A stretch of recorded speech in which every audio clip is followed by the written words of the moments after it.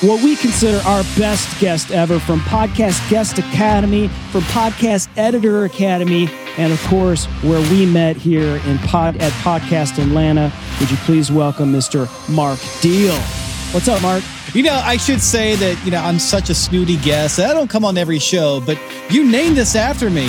Diehlcast. I'm a podcaster with the last name Diehl, so thank you for naming the show after me, because that's why you did it, right? Named it to get me on. Like, eventually we will have Mark Diehl on.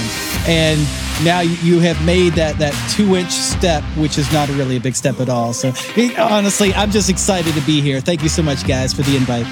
Man, thank you. And yeah, you're right. So now we can quit, Jim. We're done. We're done with the show, ladies and gentlemen. It's been real, but this is really all we've wanted to do is have Mark Diehl on Diehlcasters. And so, Mark, you'll just take the show from here, right? I mean, it's your show at this point. Sure, you won't need to ask me any questions at all, because no one really likes conversations. They don't want to hear us talk. They want to hear a monologue for 30 minutes, 60 minutes. I mean, you could just take Diehlcasters live. Jim and I are just going to quit altogether. And from here on Amazon Live, it'll no longer be Jim and Chris. It'll just be Mark Diehlcasters. Does that work? I don't know. I know your attorney because I believe they're also my attorney, and I don't want to be on that side of that person that I won't name. So no, you're good. You're good. Oh, man. So the reason why I put, and for those of you who are watching and listening now, the reason why I put the best guest ever is that, Mark, you have worked with many podcast guests or prospective guests and podcasters. And as we all know, that's one of the inherent things with a lot of podcasters is not just a solo. You want to get guests. You want to do interviews. You want to get, because that's more content for your platform, like we're doing right now, right? So I guess maybe just tell us a little bit about Podcast Guest Academy and how you've worked with podcasters and working on their interview skills and how that's maybe translated now in the pandemic and doing things in terms of virtual engagement as well. Yeah, certainly. Thank you, Chris. I started Podcast Guest Academy from my role as a podcast director working with law firms. I would have very knowledgeable attorneys, knowledgeable professors, and people that can talk for like 30, 60 minutes, 3 hours at a time, like I was joking about earlier, because no one really likes that. And it was a challenge for me as not just a podcast producer and editor, but a director directing the conversation, basically saying, cut, all right, let's back up. This is going on way too long. We need a transition in here. And from that, I developed a set of skills. And I don't want to sound like I'm quoting a movie, a guy on a phone that has a certain set of skills that makes me particularly dangerous. But honestly, I took and boiled down some of the techniques and tactics that I was teaching people that were coming on the shows I was working on, and showing other people how to do that. So not just how to find the best podcast for them and their message, or how to reach out in a way that actually gets booked. Because Jim, Chris, I know you probably have received more than your fair share of guest outreaches like, hey, I want to be on your show. Big thing about them. But I focus a lot on how to perform those interviews well and then leverage them on their book, brand, or business. What do you think sometimes, Mark, is the biggest challenge for people when it comes to the whole idea? Like maybe they don't have a podcast of their own and they want to be a guest. Do you think it's they're afraid to ask, or they don't really like look at like, does this show make sense for me to even approach? I mean, what do you think is one of the challenges there? I think starting out, it's equipment. And as you know, and as regular viewers and listeners of this show know, the equipment isn't tough. And now the equipment is easily available with a couple of clicks. It shows up at your door within a couple of days. I mean, that was unheard of back in the day. So that bar doesn't exist anymore. But some people build it up in their mind like they need to go out and go shopping for 3 days and pay $300 or more for all this stuff. And possibly they're going to get the wrong thing because they just listened to a salesperson vice reading reviews from people like them. We know that that's not the case. So I don't think it's the equipment anymore. I think part of it is how to reach out in a way that actually makes a solid connection, and then how to perform those interviews well. How long should somebody spend answering a question before they get to a point? If you have 3 points or 5 points, do you really have a point at all? And if you get stuck somewhere in a podcast interview, how do you help the host pull it off the rails? Do you use an analogy? Do you use a quote? How do you find those things? How do you source those things? How do you have them ready for the interview in case you need them? And I think setting up those safety nets for people make it easier for them to reach out and get booked on shows, as well as have the best interview that podcast host has ever had. So when they think about, who was the best guest that I ever had on? Like, well, I had Obama on, I had Trump on, but Mark Deal was pretty good. He was he was the best, right? That's what I want for me. That's what I want for everybody I work with. Like, wow, it wasn't so much the big name, but it was somebody that really delivered a good show. Do you work with people who just want to be guests exclusively, or both podcasters who also want to be guests on other people's shows? Is it yes, or is it mostly one or the other? Well, it's a different set of skills, Chris. And I found that a lot of podcasters, people that are hosts, people that are used to controlling the flow of the interview, they may think they make great guests. And that might be true because they have the hardware. So the microphones and everything is out, but controlling and pacing the side of the guest side of the interview and the conversation is a different skill altogether. And some podcasters and even some guests, quite honestly, either side of the mic, they feel like it's a race. Like, I want to get there first. I want to show that I know more than the other person. Like, no, it's really a 3-person relay. And you need to make sure that the host, the guest, and the listener crosses the finish line at the same time. And I think it's pacing yourself as a host and pacing yourself as a guest, and calling back to that listener and making sure that they're keeping up with you so you all cross the finish line together. Those are the skills that makes a good podcaster and a good podcast guest. It's just different applications and some different tips and tactics. Yeah, because I think we've all been in podcasts where we were the host and we would have a guest on, and it just felt like they had things that they wanted to check off. And, I got to mention my book. I have all of these phrases. I'm going through this. And they're sort of answering the questions, but they're pulling it. It just felt like they're just using it. They're just using the platform just to deliver that. And it comes across that way. And then they'll go on 4, 5, 6, 7 other podcasts, and they all are very, very, very similar. And so it really works against, I think, the guest, where it's like you may listen to somebody do a podcast and go, I really like that. I'm going to hear them when they go on another show. And if you hear something different, then you got a fan. Then you've got somebody who's going to follow you around, and that's a skill, like you said, that really needs training. Right. And I think it's on the host to ask different questions, because if somebody wants me to share a show, I want them to explore different aspects of me that wasn't explored on other shows. And I think that has to do with the hosting and the questions. And if they ask me really good questions and bring out a different side of me that has been shared on other shows, that's what I'm going to share. But if somebody asks me the same questions over and over again, I'm like, well, I just tweeted that out. I just shared that on Facebook. That was on my LinkedIn post from the show I did previous to yours. Why share it again? I agree. That's a great point. And Mark, as I guess with the Podcast Editor Academy, you're teaching people how to edit podcast. Have you seen a rise, like especially now Amazon, has their own, hosting a podcast through Amazon Music. There's a lot of people talking about, but I want to do a video with my podcast. And it's somewhat of a challenge, I think. I mean, Chris and I talk about this a lot, because you got to remember that if you're actually doing a podcast and you're talking about things that maybe are visual, the podcast listener is not going to see that. Do you kind of coach them about that if they want to try to combine the two mediums? Well, for guests and podcasters, the people that are performing the interview, not editing it, we talk about how to use analogies and colorful language and adjectives so people can feel what you're talking about.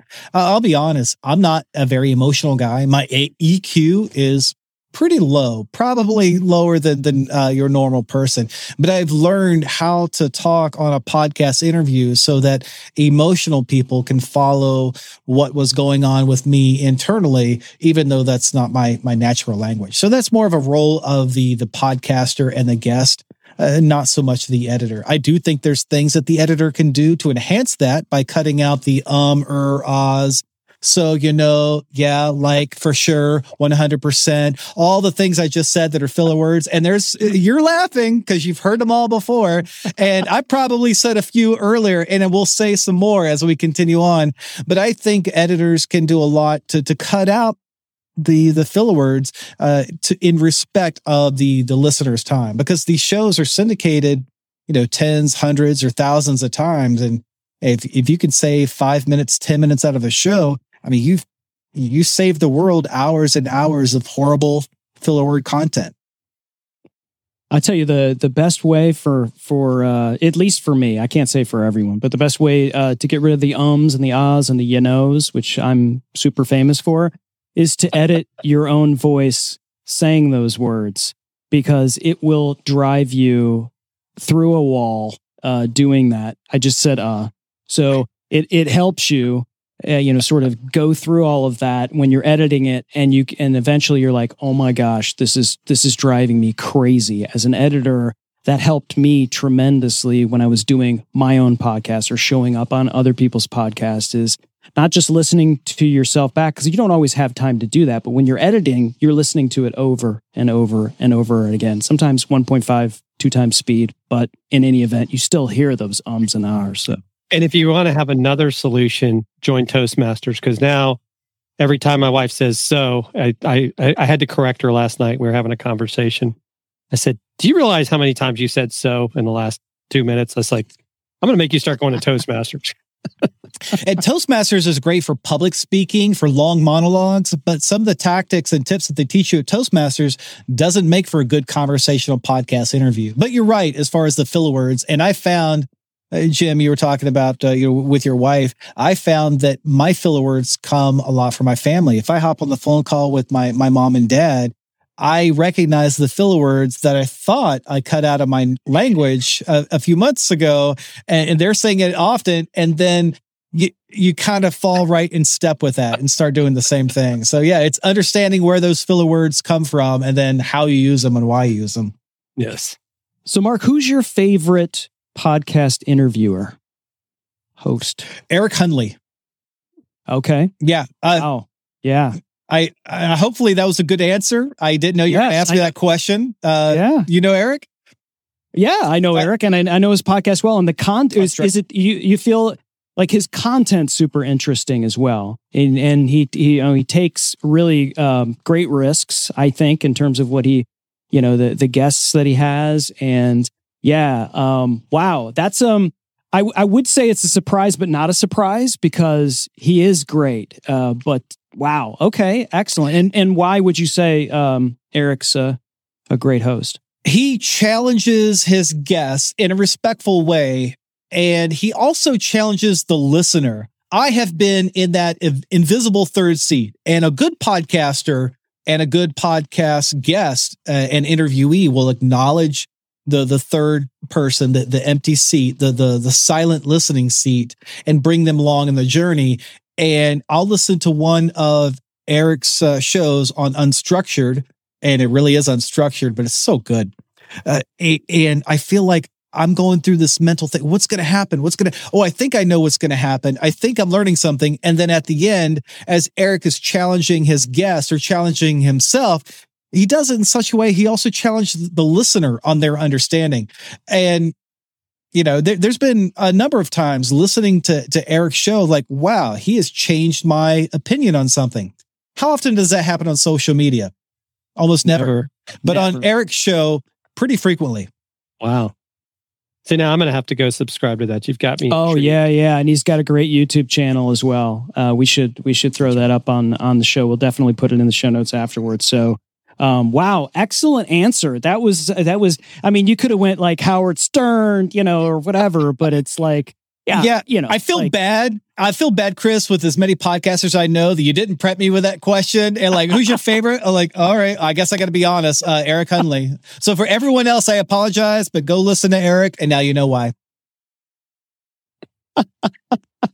So there's going to be a ton of podcasters that are like, he didn't say mine was the favorite. He told me mine was the favorite. Everyone else, you're a close second. It's like your favorite kid, right? You're all my favorite. It just at the moment, right?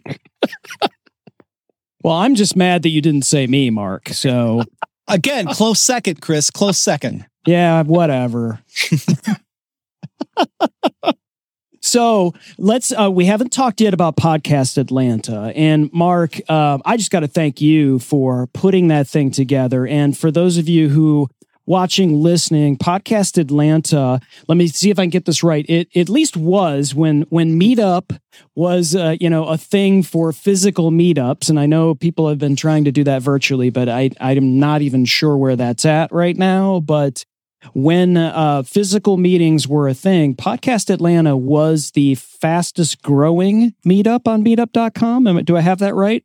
It was the fastest growing podcast meetup on meetup.com in the world. And we were second largest in the world. Number one started in Florida over 10 years ago. We were about 4 years old, and we were on their heels before COVID. So January, we had 100 people. You guys were there. February, we had about 100 people. And then March, I took a break because I did my own conference at Orlando. And then, of course, the world changed. So just a little, just a little. But yeah, and it's great this is kind of a weird sort of full circle thing, because we did have Audrey Bell-Kearney on here a couple months ago as well, who, I went to her meetup at first, and she was like, you've got to meet Mark Deal, and he does Podcast Atlanta. You've got to hook up with him. And so I was like, okay. And then the next one I went to, and of course I met you, and I also met this guy below me, Jim Fuse, and the rest is history. So that's the way it's supposed to work, right? You find good people, you surround yourself, iron sharpening iron, the whole thing. So I just have to really just thank you, Mark, for putting that thing together. I know you're still working on that. Of course, it's, the way the world is right now, it's a little difficult to do that. I know you're doing, things remotely as much as you can, and bringing people on and doing that. So it's just been a great experience for Jim and I. So thank you. I'm glad we all found each other through a local meetup. Podcasting, let's be honest, it's pretty lonely. A lot of us do remote recordings, and here we are. I mean, granted, this is the age of COVID, but even before then, many of us did remote interview recordings. We never really got together until we had things like Podcast Atlanta, and everyone really enjoyed it. And then the world changed. So yeah, we'll get back to some sense of normalcy eventually, and I'm looking forward to that day. Got it. Cool. Well, I know you've given us a bunch of stuff here that you've purchased on Amazon and is a part of your workflow. And I was like, "Are you kidding me? This is like I'm going to learn along with everyone else here."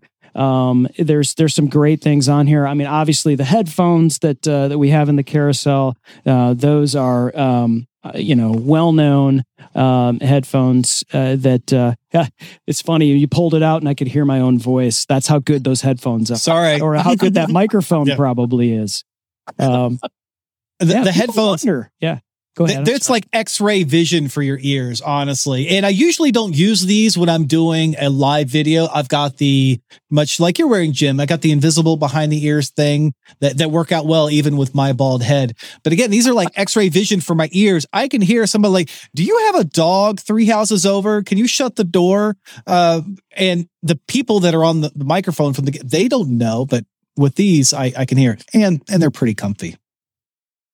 That's too funny.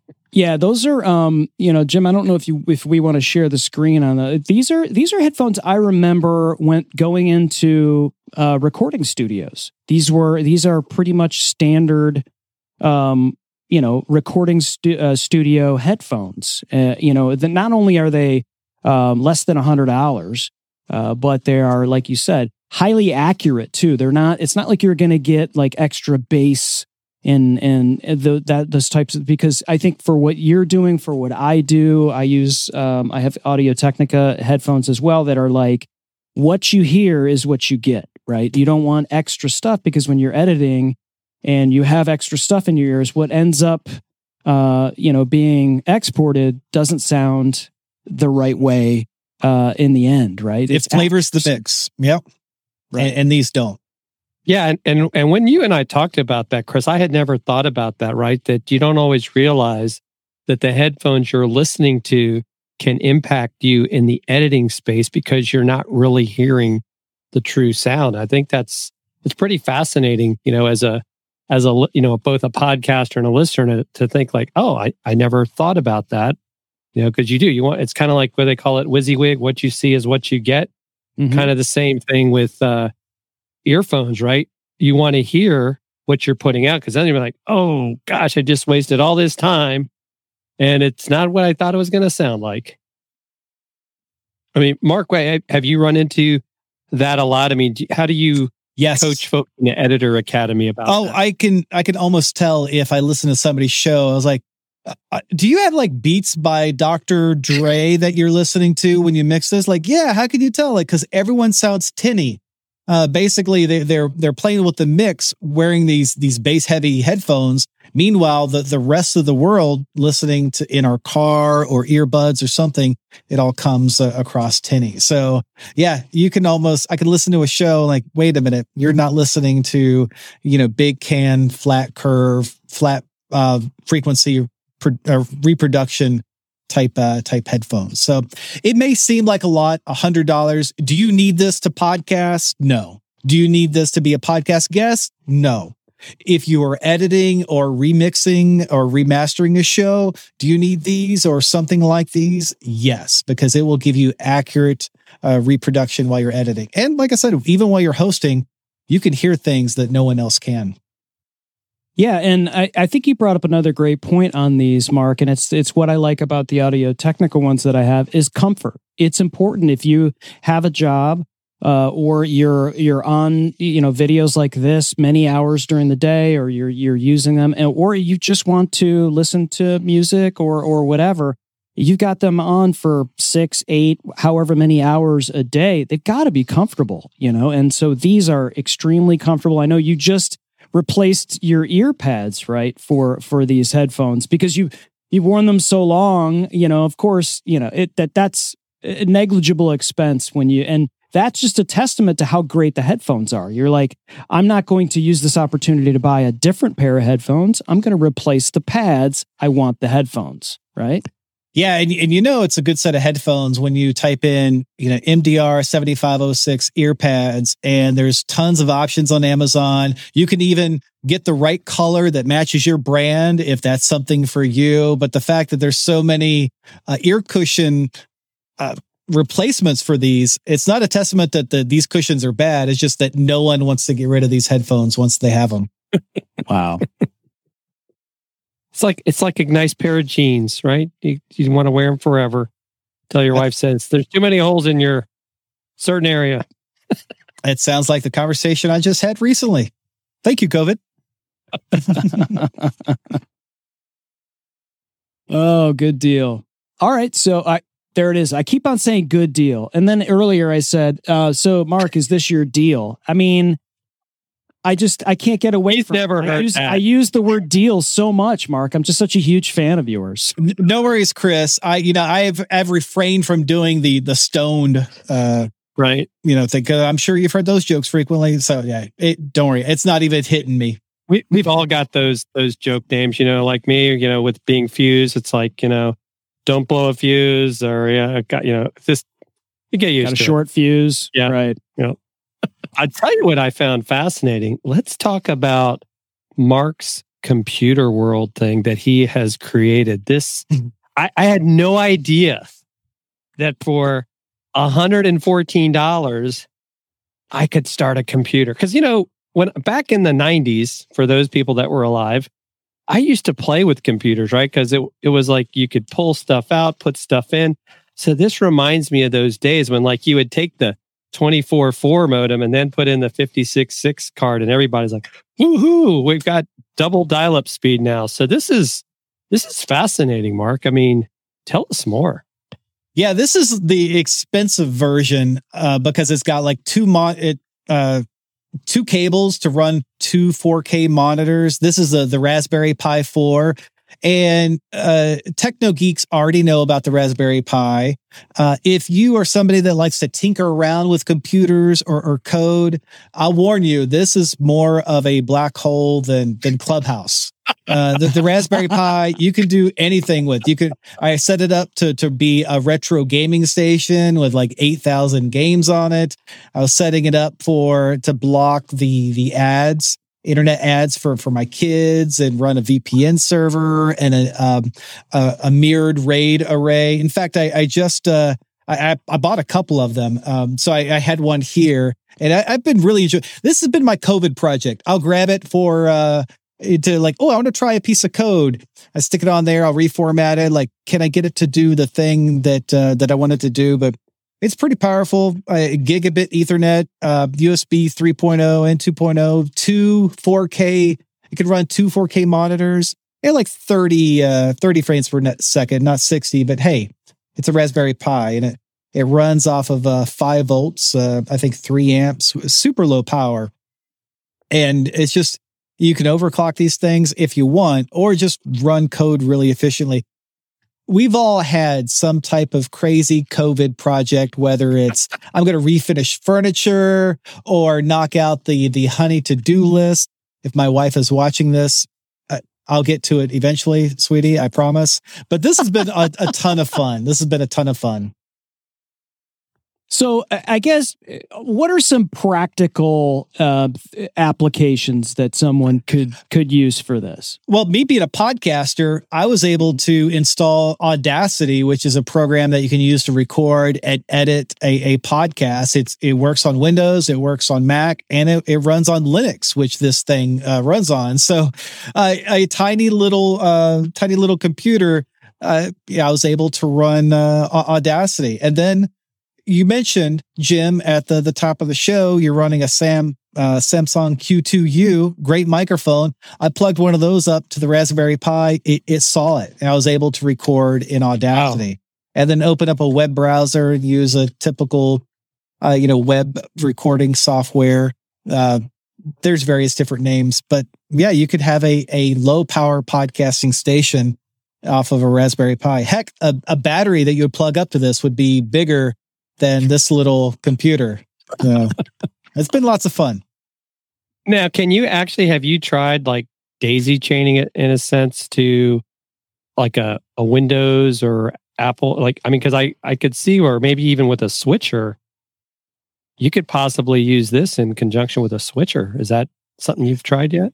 I haven't, honestly, because you can have a KVM switch, a keyboard video monitor switch, and go from like your laptop to the Raspberry Pi. But I have had this up in right now I'm in my recording studio, but I've had this up in 2 floors above in what the kids have called the smart room, and running a video game arcade thing with a bunch of old retro games from when I was a kid. Wow. That's what I would do. That's exactly what I would do is to do that. Because those units that you see that you can buy, the retro arcades that go up on your, this is what's powering those things is the Raspberry Pis? It possibly could be. Now these can run up to like a PS1 game. Now, if you want to play something like for, PS2 or like a really higher end game, you'd probably want some mini computer board and graphics cards. But for like most games, and again, I am a gentleman of a certain age. I enjoy my Pac-Man and Q*bert and a lot of games from the 80s and 90s. This will maybe some Dig Dug or definitely some Joust. How about some Joust? Defender? Joust, Defender 2. I went in fact, I was playing a lot of Defenders and Mario games. various Super Marios from various Nintendos. It's been lots of fun. And that's the gaming aspect. But I'm also like, oh, can I get it to edit podcasts? Oh, I can. Can I get it to record? Oh, I can. Can I record a remote interview over the web browser on this little thing? Wow, I can do that. I can do that too. And then doing like the VPN and the tech fun stuff. It's just been a lot of fun. Yeah, it's tempting for me because, I in my upstairs office, I have a Mac and I do a lot of video editing. And when you do that, it's a RAM hog. You basically can't do much of anything else if you wanted to really crank and get done and render and share and everything you need to do with large HD video. And so this is tempting for me to say, well, I have a bunch of other stuff and I can kind of integrate that in my workflow where I can go, okay, I'm going to let this thing cook. And instead of me like doing something or not doing something else, I can actually move to a small workstation to be able to crank out something somewhat efficiently. So yeah. It's something I can kind of multitask, so to speak. Oh, I see. Yeah, I wouldn't use this for like video editing. No. I would use it for other stuff. Let do video editing while my computer is like rendering the video and stuff. I would go to something like this and do something that was wouldn't be a video for sure.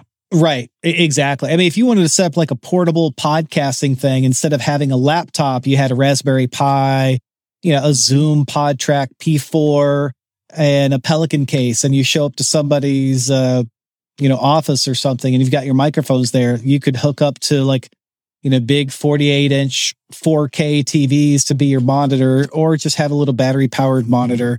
At some point you're like, oh, let me just bring a laptop. But yeah, this you could do a lot with this. And like I said, they're a ton of fun. There's so many people that are donating, contributing code that they've developed to get these to do, different things. I was looking at making a night vision bird cam for a birdhouse. There's all sorts of, I'm telling you, if you want to look at for Raspberry Pi projects, there's tons of them. It's a black hole you'll fall into, because I did.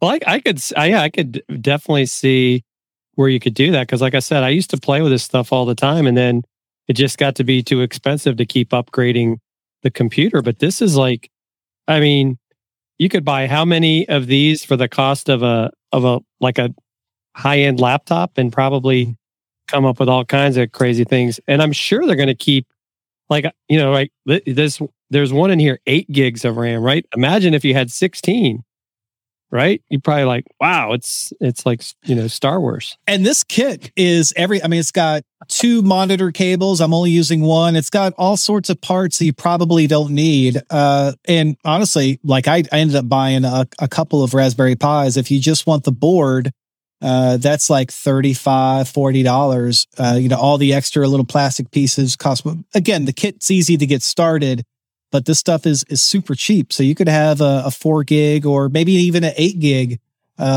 single board on a computer, very thin, for like $50. It was very affordable and fun. Yeah. Well, and I mean, if you think about it, when you ever get back to, quote unquote, being able to travel around, I actually don't disagree with your premises. Like, okay, I'll just put this in a Pelican case, right? That'd be even perfect.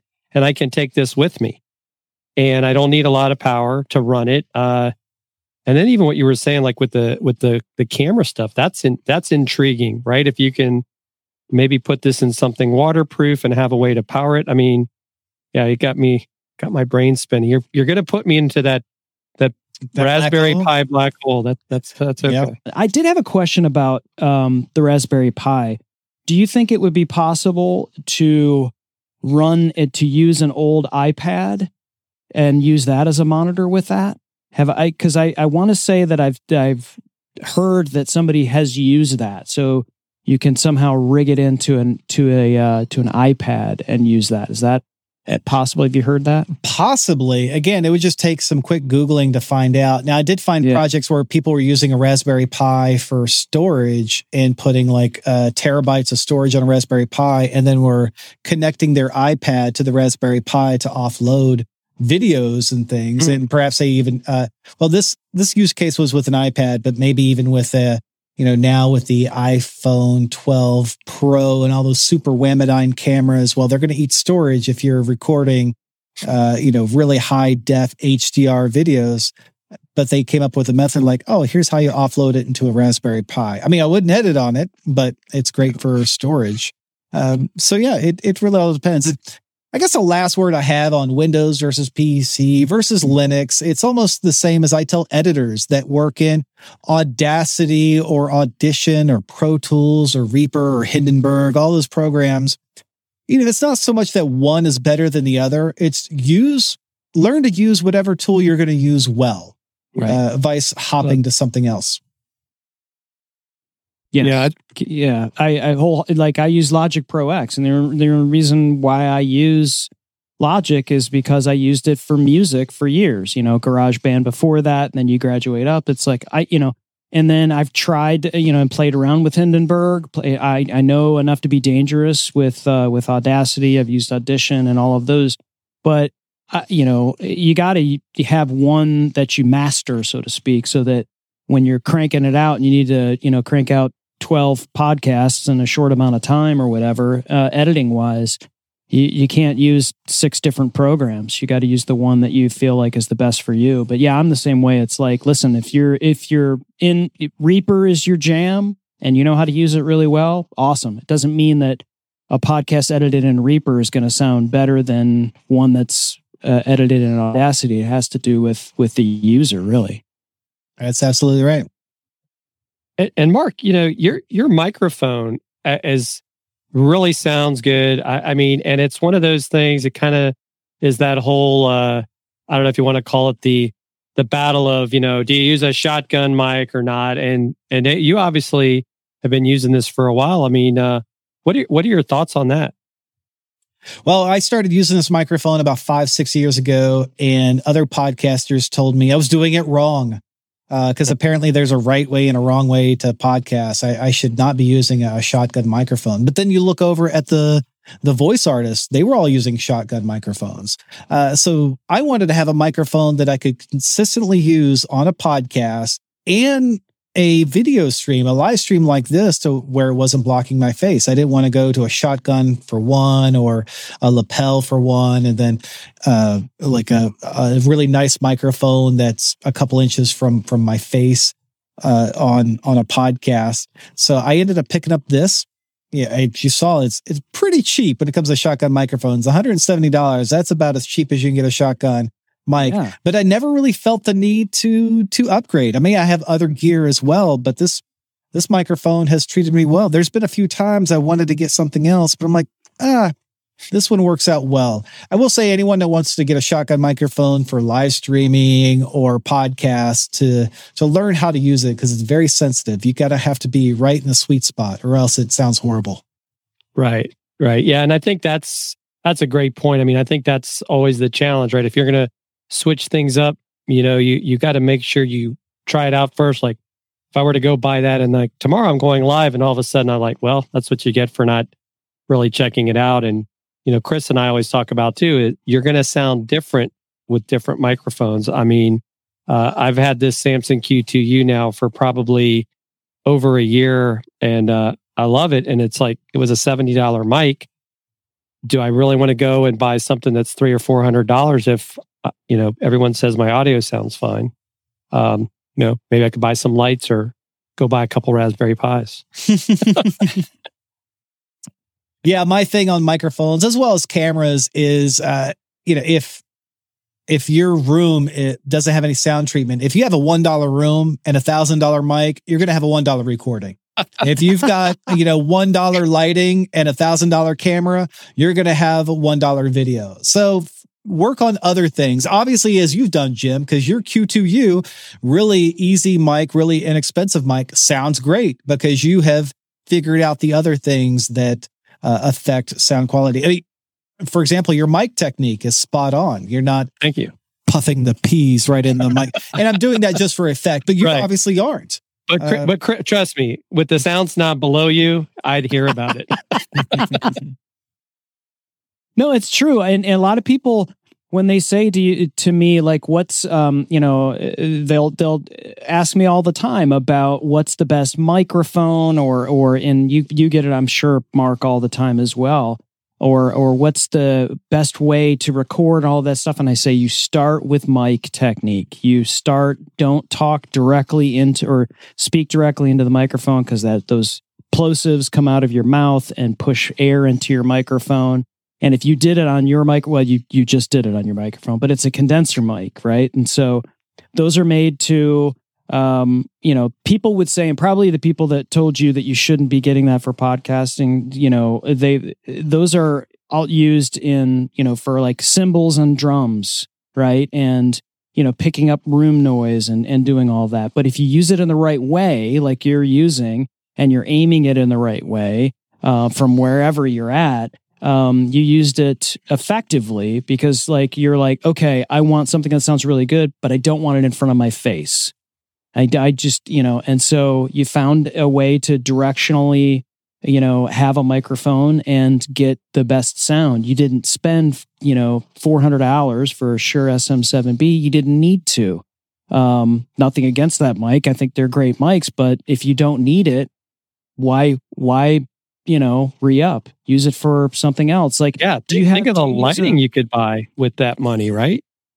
I mean, or even buying some in-ear monitors like we've talked about, right? There's so many things you could do, as opposed to like, oh, I'm going to get this, because really, how is that change in microphone going to, I like to say, move the needle, right? I mean, is it really going to make that big a difference? I don't know. I mean, a lot of things I could think about spending that money on. I mean, heck, we talked about it, Chris, just the other day. We had a guest on the Tim and Jim show last week, and it's like, if anything, I want to improve my studio, right? I can, maybe put some board on one of my walls, and now I can have multiple angles with cameras and things. I don't need a new microphone, but this is a definitely, I like that. It's got me intrigued again, Mark. I don't know. I'm going to end up spending a lot of money on Amazon because of you, but it's all right. And again, this shotgun microphones can easily hit $1,000. Movie theaters here in Atlanta have great shotgun microphones for shooting movies. I'm not using one of those. I just have this, less than $200 microphone, and I like it. Do you have it going into any particular interface? I used to have it going into my DBX286S, and I love it. It's like Photoshop for your voice. However, for this interview, I'm not using it because I'm in the process of rearranging my studio. And like I said, I love it. It's like Photoshop for your voice. You can set up the noise gate, the compression, certain frequencies, de-essing. For example, and forgive me for anyone that is about to listen to what I'm going to say. Superman swims in his super swimming pool.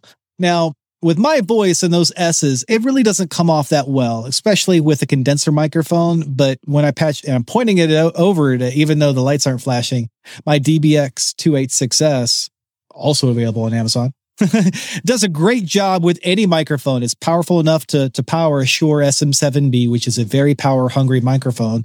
Yet, there's enough configuration to make a shotgun condenser sound sweet as butter. So I like to have my voice sound as good while recording, vice trying to fix it in post. So live streams like this, it sounds consistent. That being said, it's currently unplugged, so it's not doing me any good as I'm moving stuff around. And then, it goes into an interface, which really doesn't do much other than turn the audio into to a digital signal for my computer to understand. Right. Most of the magic happens with the piece of equipment that's not plugged up right now. We'll be sure to put that in the carousel after the fact. But yeah, that's a rack mount. That thing's been that thing's like not a new piece of gear, but it's that DBX. But it is just a fantastic, like you said, it's a bit of a Swiss Army knife in terms of what you can do to the signal before you're sending it in and digitizing it there. It is. It's been around for over a decade. I kind of hate the fact that it's a rack mount. I even built, I have a standing desk that I built, and I built my own little mount for it. And it's clunky. but it works so well. And I hate the fact that I then have to run it through another interface to get that analog signal into a digital signal. I really wish they would update it and make it something that fits on a desk and digital signals come out, but they haven't. And it works so well. Maybe they're like, well, why fix something that's not broken? Right. And that's a great point, Mark. I think that's what happens too. A lot of times with us whether it's podcasters or live streamers, like you want to get something just because it's the shiny object. And if it's not broken, why fix it? I think, just like you said, you've had this mic for several years. I can't see any reason why I would upgrade my microphone. If anything, I might upgrade my camera, but then I love the analogy of $1,000 camera, $1 light, you got a $1 camera. So you really got to think these things through. And I think, just great pearls of wisdom. Thanks. You're welcome, Jim. Mark, I can't tell you how much we appreciate you coming by. This has been, one of our better shows in terms of the Raspberry Pi stuff alone. I mean, come on. First time I would venture to guess, Jim, that no other Amazon live streams have talked about Raspberry Pi 4. Right? This is it. I bet you that we broke the levee there. That is it. This is the first time that's been done on Amazon Live. But I mean, awesome. Seriously. You and I were both at first Defender. When he said this, he's like, Raspberry Pi is like, are we selling food? I mean, what is this? And Amazon has all sorts of fun little cases that people have made. There's all sorts of, I'm telling you, it's a black hole. You'll fall down. But Jim, it sounds like you were an IT guy back in the day, much like I was. And the ability to just have a computer that fits in your hand that you can just start playing code on and playing games and whatever. It's lots of fun. Yeah, I kind of miss those days. This might, like you said, might give me another hobby. Like I need that. You're right. Yeah, it was a perfect COVID project. So, Mark, if for our viewers and listeners who want to connect with you and perhaps are interested in Podcast Editors Academy or Podcast Guest Academy, where can they connect with you? Well, if you're an editor and want to learn more about editing and then grow your editing business, how to find clients and keep clients and raise your rates and get more clients, head over to podcasteditoracademy.com. And that's where we teach people how to run their podcast editing business. And for others that want to grow their business, perhaps their book brand or business, and they want to do those through podcast interviews, then my website for that is Podcast Guest Academy. That's where we show you how to find the best podcast for you and your message, how to reach out to those podcasters in a way that actually gets you booked, how to perform them well. And that's where we spend a lot of time and focus because other resources really don't talk about how to perform interviews well. And then leverage them for your book brand or business. That's over at podcastguestacademy.com. And if you're a podcaster local to Metro Atlanta, check us out at Podcast Atlanta. We're on Meetup. Our website is podatl.com, or just type in Podcast Atlanta in Google. Google will treat you right and bring you straight to us. We did have monthly meetings back when we could do such things, and now we're not so much. But when the world turns back to normal, I know I am, as well as my sponsors, are looking forward to hosting events once again. And we can't wait to attend. I know I'm looking forward to getting back out there. Whenever it makes sense, we'll be there, Mark, with bells on. Excellent. Well, I look forward to having you there, Jim. So once again, it's Podcast Editor Academy. It's Podcast Guest Academy. And is it PodATL? Is that?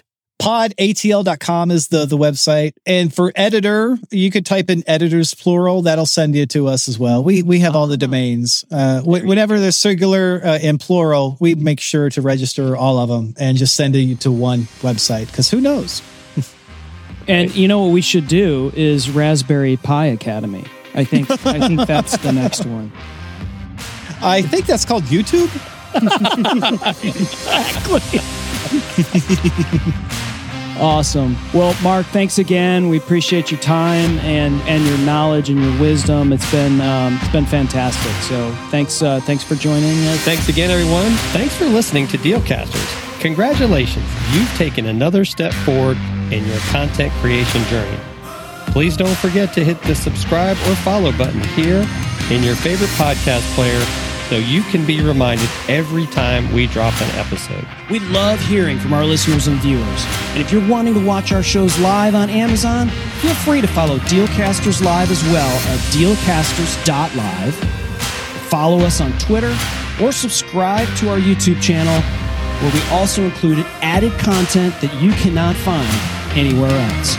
If you have questions about this episode or have something you want us to review, you can also email us at dealcasters@dealcasters.live. Thanks again for listening, and you know the deal. Don't fear the gear.